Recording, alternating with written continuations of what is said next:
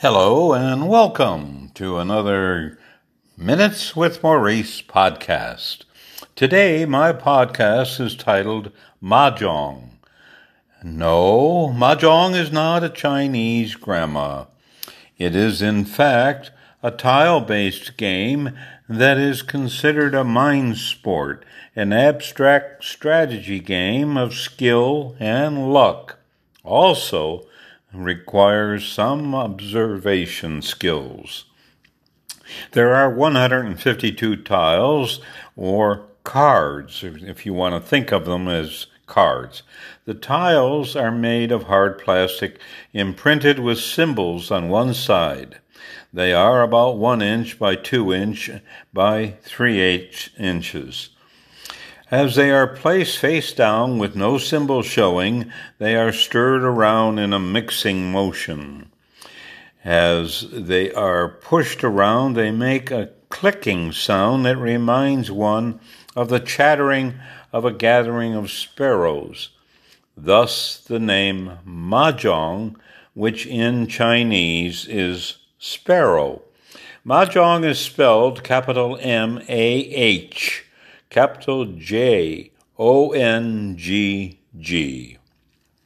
Historians date the game as far back as the 16th century, but with its genesis generally dated in the 19th century. It was played by Chinese warlords.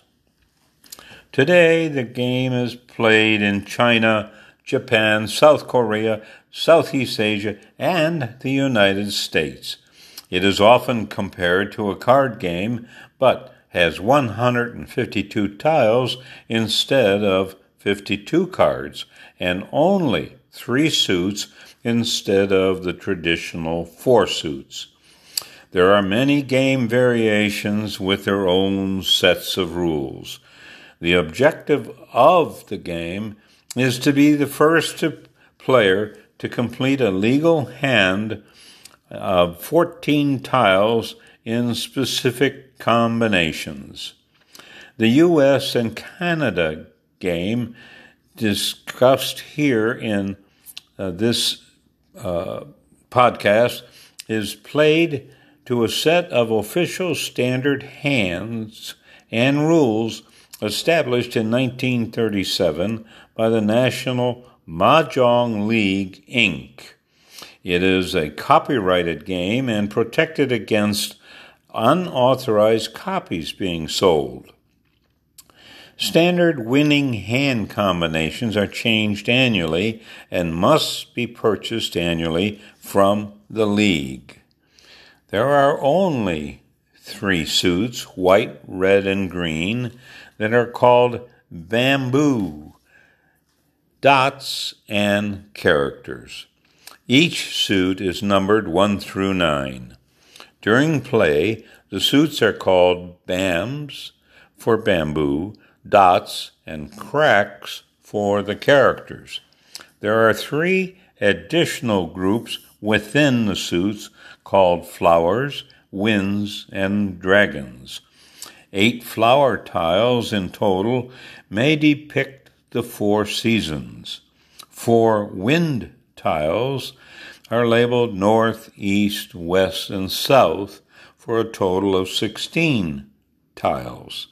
3 dragons correspond with the 3 suits, and they are 4 of each for 12 tiles. 8 jokers are considered wild cards and play an important role in the game. They may be used as substitutes for tiles in certain combinations. An interesting aspect of the game is as the tiles face down are picked up and discarded by opponents face up. A planned combination may be altered, requiring a new strategy within the game itself. It may often resort to a defensive strategy to stop another player from declaring a game-ending mahjong. Scoring after completing a mahjong is a point-based system with the number of points awarded on the degree of difficulty of achieving the winning combination. It is a social game that requires 4 players, and it seems the majority of players is women. And I took up the game about 3 months ago and find it intriguing and challenging. It is not unusual for players to agree on assigning a monetary value to the points. The 4 required players will buy in for an agreed amount with the pool divided among the winning players.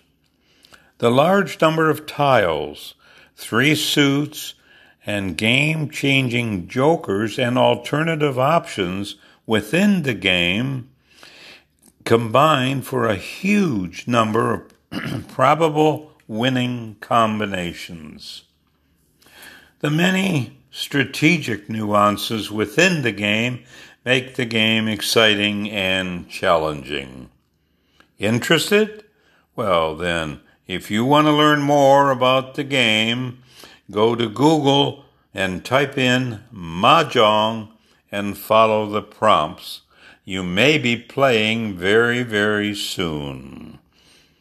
Thank you for listening to today's podcast of Minutes with Maurice.